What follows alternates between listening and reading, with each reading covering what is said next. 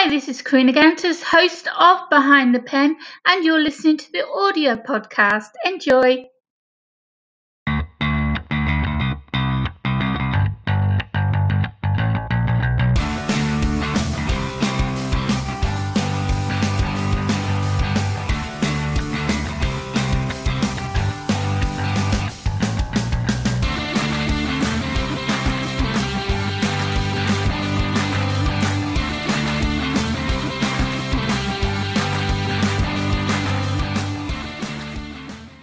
Hi everyone, you are with Karina Gantus, the host of Behind the Pen. How's everyone doing?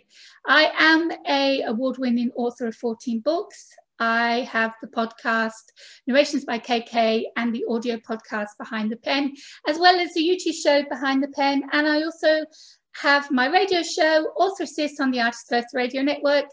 And I run Author Assist, which helps authors with their promotion and marketing of their books and everything in between. Today, my special guest on the show is Eric Goodman. Welcome to Behind the Pen, Eric. Thank you, Karina. Good to see you. Normally, I don't know anything about my guests. I've never met them, don't know if they're a musician, if they're an artist. As long as they work with a pen, they're my guest. But we have talked before on my radio show, so I know quite a bit about your work. You are an author. Why don't you introduce yourself and then we can carry on from there? Yes. Well, I continue to be Eric Goodman. I'm the author of 6 published novels, just about to finish my 7th, which is a sequel to one of my earlier novels, which is an interesting thing because I've never done a sequel before, and it's about the same family 25 years later. So wow. We can talk about that sort of process, what that means.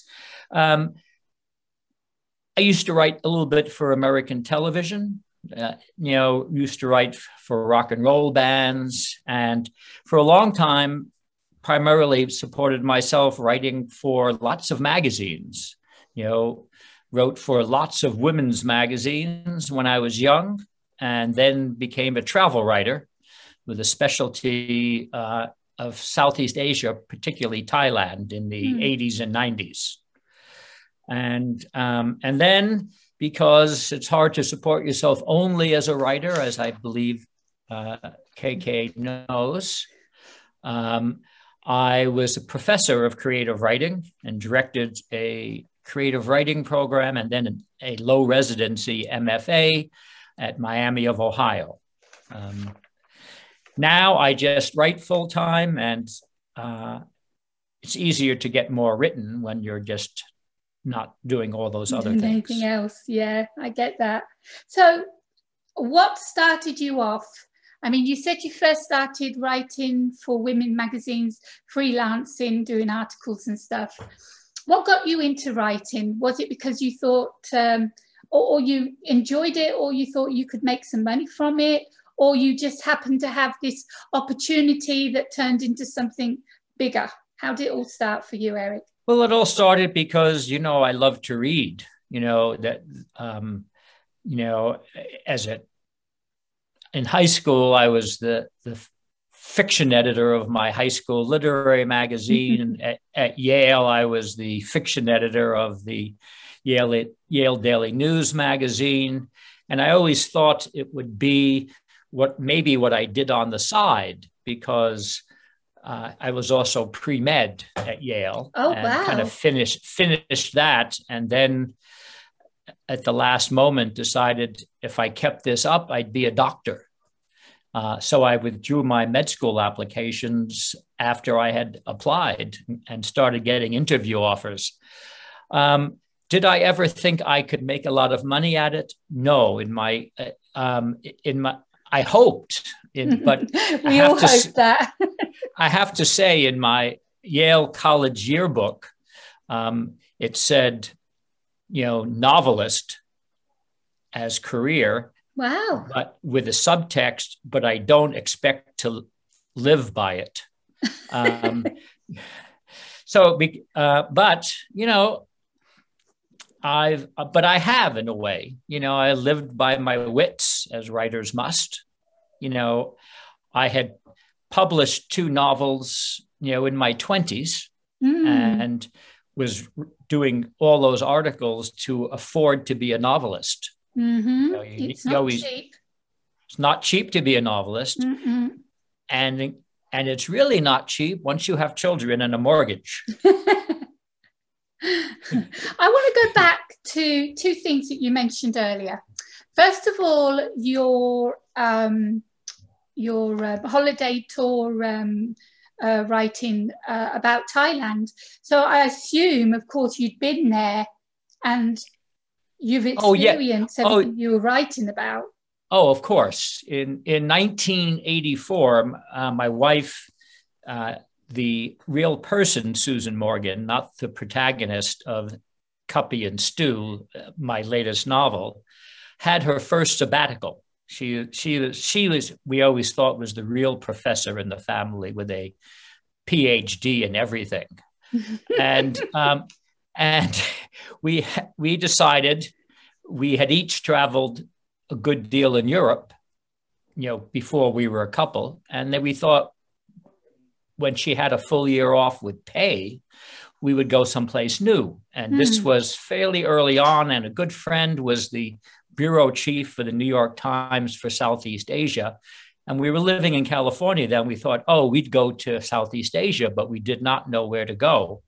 And so she said, well, if you have a baby, we had a 16-month-old son at that point, you need to go someplace where you can get good medical care in case the baby gets, you know, amoebic dysentery, because small bodies can dehydrate. So we ended up going to Chiang Mai, Thailand. That was one of the destinations because it has very good medical care, and to Ubud, Bali. This was 1984.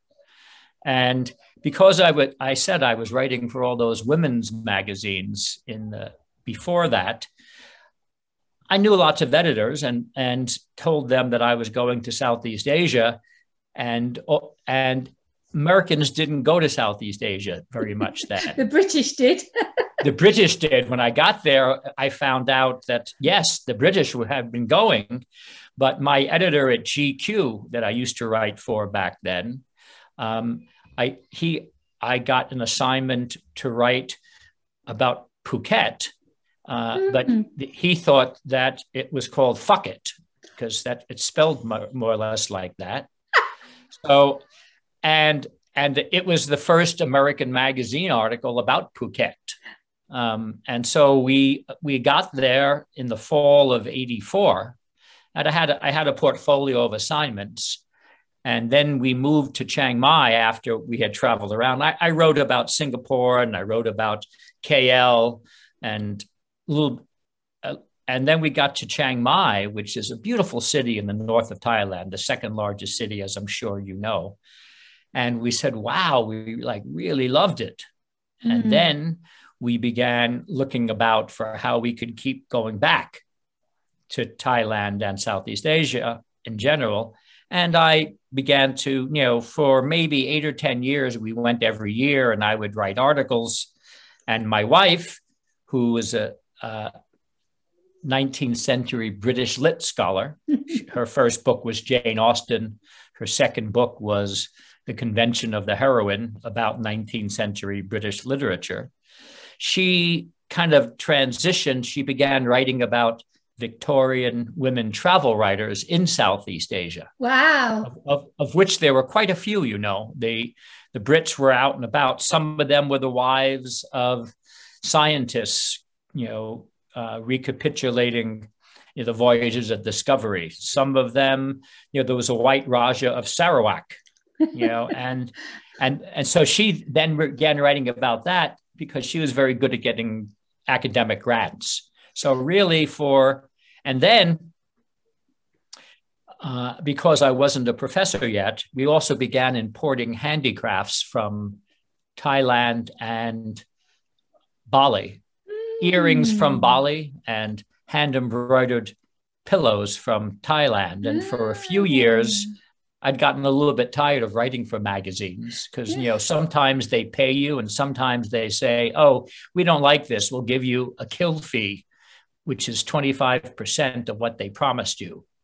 So for a couple of years, I sold handicrafts with my Yale and Stanford degrees. I sold handicrafts at street fairs. There you go. There you go. Just goes to show, huh? I mean, yeah. I was in marketing and advertising before I came on holiday and met my husband. And I would never think that I'd be doing what I'm doing now, because back then I was settled, and I was, I just actually was given a promotion, and I turned it down, of course, after I came back from my holiday. But it just goes to show, I think it's all destiny. I think everything that happens in your life happens for a reason, and it makes you grow for whatever reason that is. I want to, we got 15 minutes. Well, I want to talk about your latest novel at the moment, because this is what I love about this novel, Cuppy and Stew, is that the first half is a historical fiction of how a couple have met, fell in love, and some of it is known of what really happened, and then some of it isn't. And then, of course, you've got that tragic bombing of the first flight that was bombed, and we'll talk about that. And then the second half of the book goes into actual fiction, but from memoirs of your wife, and what your wife and her sister went through after they lost their parents on the bombing. And that takes, like, you got the love story, and then you go totally over to the other side to the abuse that they suffered, the physical, the mental abuse, the way they were treated. It's just, to put it all into one book is just absolutely amazing. So I'm going to shut up now while you tell everyone your way of what the story is all about. Okay, well, Cuppy and Stew were names of my wife's parents. I never knew them, of course, because the subtitle of the book are The Bombing of Flight 629, a love story. And Flight 629 was a United flight out of Denver. And a psycho put a bomb on the plane to kill his mother and killed everybody on the plane. It was the first major air piracy in the US. And Susan Morgan, my wife, and Susan Morgan, the character, was 12 years old when this happened. Wow. And she and her older sister were then sent back to live in Vancouver with their mother's side of the family, with their crazy grandmother, who the will had specifically said they should not live with. But it turns out that once you're dead, and you're a kid, you're at the mercy of the world. And so the second half of the book is about the 5 years that Susan Morgan lived in Vancouver, really in Dickensian situation where, physical and mental abuse, and then wanted to get away and go to college. But things had gone so badly with her family that they'd become wards of the province, both of the girls. Fortunately, they were saved in a way by the fact that their parents had taken out flight insurance, as people did back in the 50s. This is something I wanted to ask you about, whether, because of their age, whether they got that money, or whether someone was supposed to be looking after the money until they came to the age of 18, and then they got the money, but the other person ended up spending it all and they got nothing. So I was wondering what happened with that. Right. No, actually, the money was administered by the bank in Chicago. Their father was an engineer, and he had just started taking a new job in suburban Chicago 3 months before the plane crash. And the lawyer for that engineering firm, set up a trust at the bank. Oh, wow, And that's so, good. right. And so that was how Susan managed to go to college. She because her parents and she were living near Chicago when they died, she kind of always wanted to go back to Chicago. And really, I think she didn't understand that really at the time. You know, when you're a kid, she just knew she wanted to leave where she was because the circumstance was terrible. And she actually met a boy on a camping trip when she was 17, and he was going to go to Northwestern. And he said, well, why don't you go to Northwestern? And so she did, and he didn't, because of the way things were in Canada. And she was a ward of the province. They had said, you can't go to college, even though she had her own money to pay for it. They said, you can't go to college, you have to get a job. And she, you know, was the smartest girl in her high school. Oh my God. She said, if you don't let me go, I'll run away. And finally, they relented. Her sister, however, that's ridiculous. Yes, well, her sister, however, you know, dropped out of school 3 or 4 months after the parents died at age 14. And her life was really transformed, much for the worse. And the second half of the book is really a story of two sisters. You know, if you think about what happens when a tragedy strikes, and, you know, some people can survive it better than others. And Sherry, that was the name of Susan's older sister, really felt, even though she was only 2 years older, she felt responsible, you know, for her younger sister. And so tried to protect her. And she was just a child herself. And, you know, deeply in grief about the loss of her parents. And so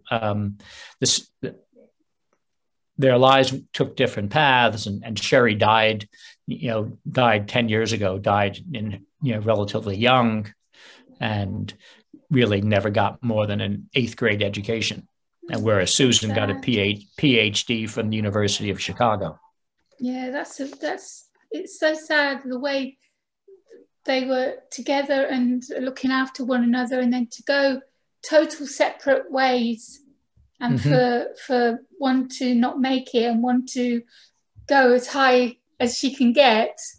I mean, that's amazing what Susan's done, and very brave to have gone through that again, because when you have something that's very traumatic in your life and you try and put it away, you block it, to actually start thinking about it again and going through it again, it feels like it's happened all over again. And that's I know from being bullied through most of my schooling, when I talk about it and I have to remember some of the really violent times, that it really gets to me. It's not something you forget. You do try and block it, but in her case, when you started doing the book and she was reliving it again, I mean, how did you help her with that? How did you cope?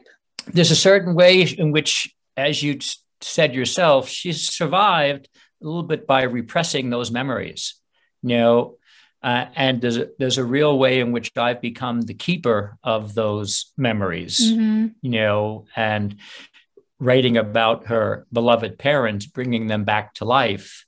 I think, you know, it was a really healing process for her. Would have been, that would have been the icing. That would have been the healing part of that, going through that all again. But I mean, how many times did you have to walk away from the story? Well, it must have affected you as much as it affected Susan. Absolutely. You know, writing books, as you know yourself, you know, what you make up in a certain way begins to overtake, in a way, the truth. You know, the truth becomes what you put on the page. And so, although the first half of the novel, many of the events, you know, Cuppy and Stu run away to South Africa. That is a fact. That's a fact, yeah. You know, the girls are born there. But all the events, you know, of exactly how they ran away, you know, what their life was like in South Africa.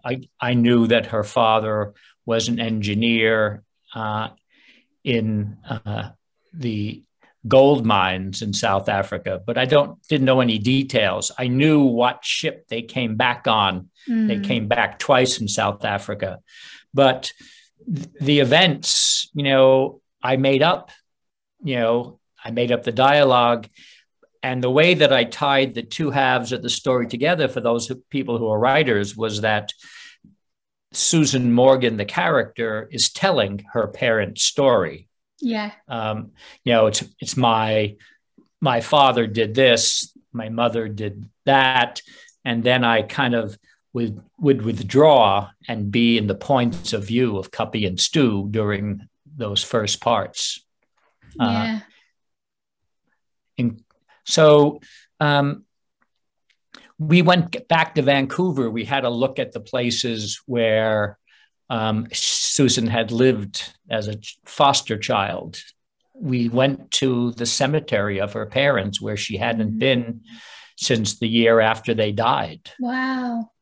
So that, of course, was very hard for her, but it was also, I think, healing to go back and see it. Most definitely.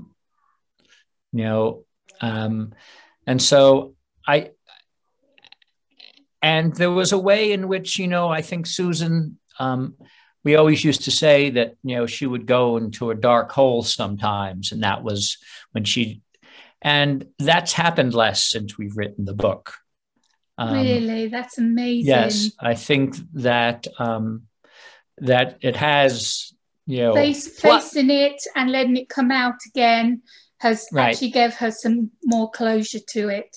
I think that's true. And also from her friends, it's given me great props. You know, they think, what a good husband I am. And just in May, maybe it was late April, I learned that it's a finalist. Cuppy and Stu is a finalist for the Indies prize, you know, which is small book publication. Oh, wonderful. For fiction for the year 2020 sometime. Wow. So which is great because, you know, of course, awards are brilliant. I know that. Right. Yes, exactly. Gives your book credibility. It gives you credibility as an author, and it also gives you more confidence, ready to write your next one. That's right. My next one, I'll be very brief, but I had I'm a Jew and I'm a baseball fan. And my 1991 book, In Days of Awe, was about, it's a literary baseball novel published by Knopf and about a character named Jewish Joe Singer. And it's more about redemption than baseball. Yeah. The book that I'm finishing now is 25 years later. It's about Joe's son. Joe and his wife are still alive, but they're not in their 30s anymore. They're in their late 50s. And their son, Jess, it's his rookie season. And the backstory is that he's a closeted gay man, and as he's going through that season. But as a writer, looking at people's lives 25 years after I first wrote about them was a really very different act of imagination. Why though? Because you wrote that book and then you went on, you wrote that book and you wrote that book, you did Cuppy and Stu. What made you have to go back and do a sequel to that book? What was, I know sometimes they won't shut up and you can't sleep because they're nagging at you that you need to write about them and get them down on paper. Was it one of those? Yes, I think it was also because as longer I've written, what happens to more than one character is significant. I think when writers start writing, for the most part, it's a generalization, but I've mentored a lot of young writers. Often there's the protagonist, and then everybody else, like the love interest is like a reward, but it's one person's story and everybody else is kind of secondary characters. Yeah. But in Days of Awe, even when I wrote that one, both Joe and his wife Franny and Joe's father, who had gotten him, who was kind of a shady figure. Joe, in that first book, Joe was suspended for maybe being involved with gamblers, but his father, Jack, who's in that world, was a very vital character as well. And, sort of like, they say about Milton's Paradise Lost that Milton was of Satan's party. And there was a certain way in which Jack was, who was a ladies' man, was a very vital, even though he was and so at one point I had started writing a book in which he was the main character called Viagra Jack, because Jack. But I set that aside. But so the people had stayed in my head quite a bit. And one of my other novels, Child of My Right Hand, is about raising an openly gay son. My son is gay. And so I love baseball. And so I wanted to combine these two things, baseball and the issue of manhood or masculinity. And being forced to closet yourself because of the repercussions of who he was and how people would react if they found out. Because, somehow, to be, a major sports figure, it's, you're not supposed to be gay. And so, you got to be butch, and it's odd because, in the women's sports world, there are loads of butch women. That's right. So it's not the case. So it's fine. It's everybody accepts the fact, that, women footballers or, women basketball players, that many of them are gay, and doesn't mean you can't be a good athlete because of who you sleep with. Exactly. But at least in America, it's kind of unthinkable in its way that you should be. I'm glad that you wrote about that. It's still, we are getting more accepting of LGBTQ compared to how we were 10 years ago. But there are still, I know for a fact there's pop stars that are closeted because of who they are, and they've had contracts. Basically, if you come out, we'll sue you for every penny. Really? And they are forced to live with pretending they have girlfriends, having photographs being with a girl when in fact they're married to another guy, and they have to keep it quiet. And of course, as fans, I won't say who they are, but as fans who know what's going on, we get the clues. They keep on giving us clues to let us know that everything is still okay between them. So that's amazing. But it's horrible to think that in this day and age, it still goes on. And they force people to become someone they're not. And that's not right. Right. I agree. There are much more important issues in the world than, who somebody loves. Yes, and, of course. The things that the world needs to work on. And that's not one of them. But it is true that being around a university for, many years in the US, I would say, for the college students, even though the university where I taught, many of the students were pretty conservative, they just didn't care anymore. By 2010, by 2012, that issue was just kind of over for them. Yeah, it's accepted. We say it's accepted. It's accepted a lot more than it was 10 years ago, but there are still too many barriers, That's right. Too much homophobia. Thank you.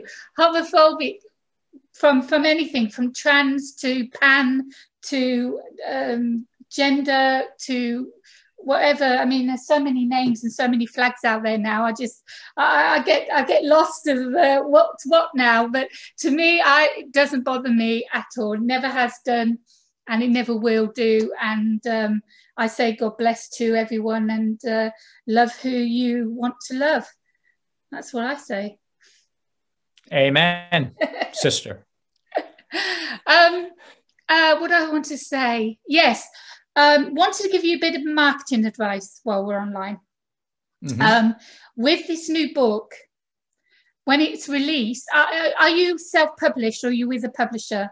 No, no, I've never self-published. Cuppy and Stew was with a small press. Mm-hmm. I have an agent, and because in Days of Awe, the first book mm-hmm. about the Singer family was published by Knopf, one of the major U.S. publishers. Yeah, I think he's hoping that he'll find a large publisher again. It's hard to say, it'd be very, very difficult because it is a sequel. To have one publisher mm-hmm. with that book and another publisher, it's a shame it can't come together, because I would, as a marketer myself, I would say you don't market your new release. It's not a standalone. You market mm-hmm. these books together. Right. Yes. Good. And what's difficult about that is whether you get a publisher for this second book, or you do it yourself. Right. Well, the second book is called Curveball. Because there's a certain way, there's the idea that life, can throw you a curve.